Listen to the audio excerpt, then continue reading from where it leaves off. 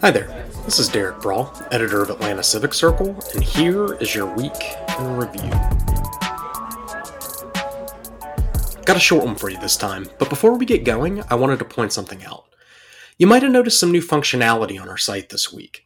Atlanta Civic Circle recently partnered with AdAris, a company that provides automated narration for text to help those who are visually impaired interact with content, or simply for those who would rather listen than read. We think a lot of our readers are going to find this functionality as a great value add to the site, but give it a shot and let us know what you think. Now on to the news. Let's start with housing this week. ACC intern Sukaina Abed-Cones recently examined what local homeless shelters are doing to prepare for what might become a rising tide of the newly unhomed as the federal eviction moratorium is set to expire at the end of this month. The pandemic has already created a devastating spike in homelessness across the country, and with tens of thousands of eviction filings pending in metro courts, disaster could be looming. Experts anticipate that federal funding will become available to support those facing homelessness, but they're worried that accessing those funds will be painfully slow and a labor-intensive process. In the meantime, local shelters are left scrambling to increase capacity.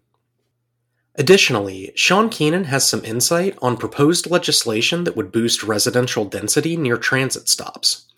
City Councilman Amir Faroqi has put forth 3 ordinances that would rezone properties within a half-mile walk of transit stations from low-density designations to multifamily residential multi-unit zones. Ultimately, this would mean that neighborhoods that have long resembled suburban subdivisions would have to be more welcoming to denser developments. There's a lot of controversy surrounding this and similar plans, so let us know what you think. Would this be a good thing for Atlanta or not? And in democracy news, Tammy Joyner was able to attend the U.S. Senate Committee on Rules and Administration's hearing on Georgia's new controversial voting law earlier this week.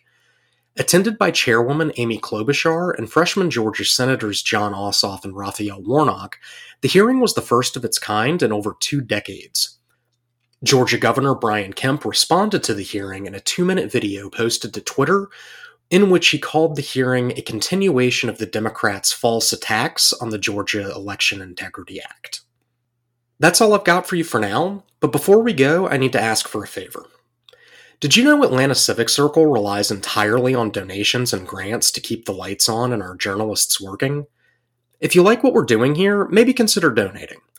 Even a small month-to-month gift of $5 or $10 would go a long way in sustaining our mission of civic journalism. Until next time, thank you so much for your listenership, your readership, and your support. Be sure to follow us on social media for our most up-to-date coverage, and sign up for our newsletter to have that coverage delivered to your inbox every Thursday. Thanks so much for listening, and have a great rest of your week.